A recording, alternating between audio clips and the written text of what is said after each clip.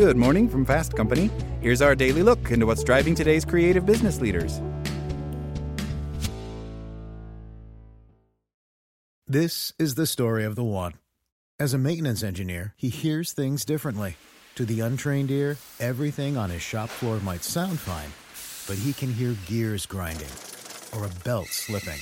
So he steps in to fix the problem at hand before it gets out of hand. And he knows Grainger's got the right product he needs to get the job done, which is music to his ears.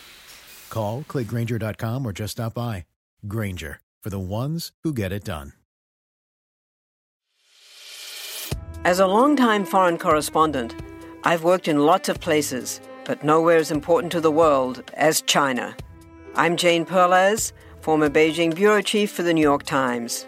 Join me on my new podcast, Face Off, U.S. versus China, where I'll take you behind the scenes in the tumultuous U.S.-China relationship. Find Face Off wherever you get your podcasts. Good morning from Fast Company. Here's our daily look into what's driving today's creative business leaders. Regulators seized troubled First Republic Bank early Monday, making it the second largest bank failure in U.S. history, and promptly sold all of its deposits and most of its assets to JPMorgan Chase Bank in a bid to head off further banking turmoil in the U.S. San Francisco-based First Republic is the third mid-size bank to fail in 2 months. The only larger bank failure was Washington Mutual, which collapsed at the height of the 2008 financial crisis and was also taken over by JPMorgan. First Republic has struggled since the March collapses of Silicon Valley Bank and Signature Bank, and investors and depositors had grown increasingly worried it might not survive because of a high amount of uninsured deposits and exposure to low interest rate loans. The Federal Deposit Insurance Corporation said early Monday that First Republic Bank's 84 branches in 8 states will reopen as branches of JPMorgan Chase Bank, and depositors will have full access to all of their deposits. Regulators worked through late last week and this weekend to find a way forward before U.S. stock markets opened. They solicited bids for First Republic Bank's assets and once again turned to JPMorgan Chase, the nation's biggest bank with a reputation as a deal maker during times of crisis.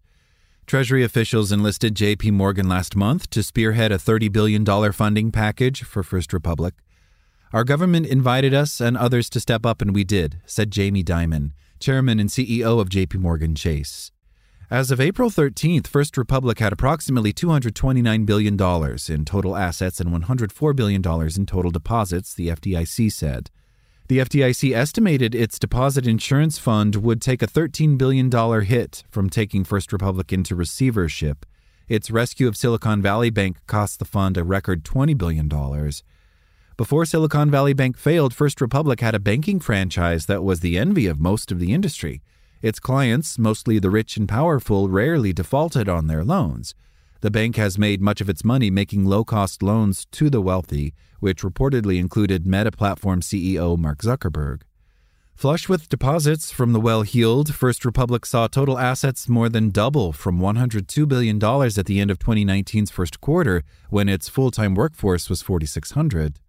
But the vast majority of its deposits, like those in Silicon Valley and Signature Bank, were uninsured, that is, above the $250,000 limit set by the FDIC, and that worried analysts and investors. If First Republic were to fail, its depositors might not get all their money back. Those fears were crystallized in the bank's recent quarterly results. First Republic said customers rushed to pull out more than $100 billion in deposits following the failure of Silicon Valley and Signature Bank. Unlike bank runs throughout history, First Republic's demise was fueled by the speed of social media and digital withdrawals that can be made in seconds from a cell phone. San Francisco-based First Republic said the $30 billion in funding it received in mid-March from a group of large banks helped it staunch the bleeding.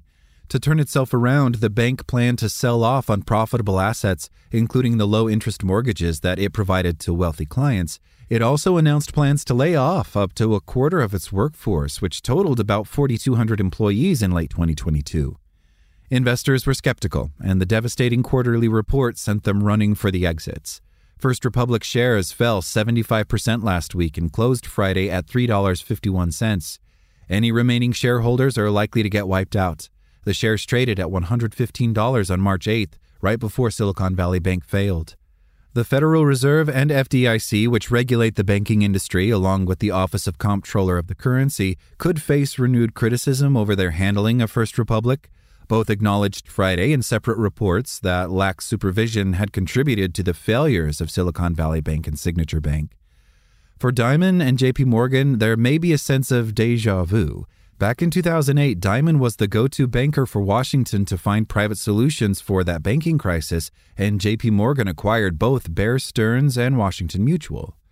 In a statement, JPMorgan portrayed the First Republic deal as beneficial both to the financial system and the company. As part of the agreement, the FDIC will share losses with JPMorgan on First Republic's loans.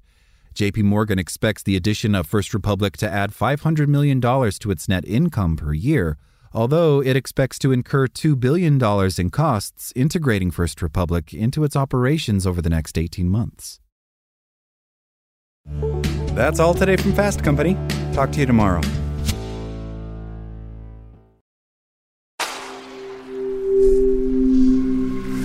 Spoken Layer.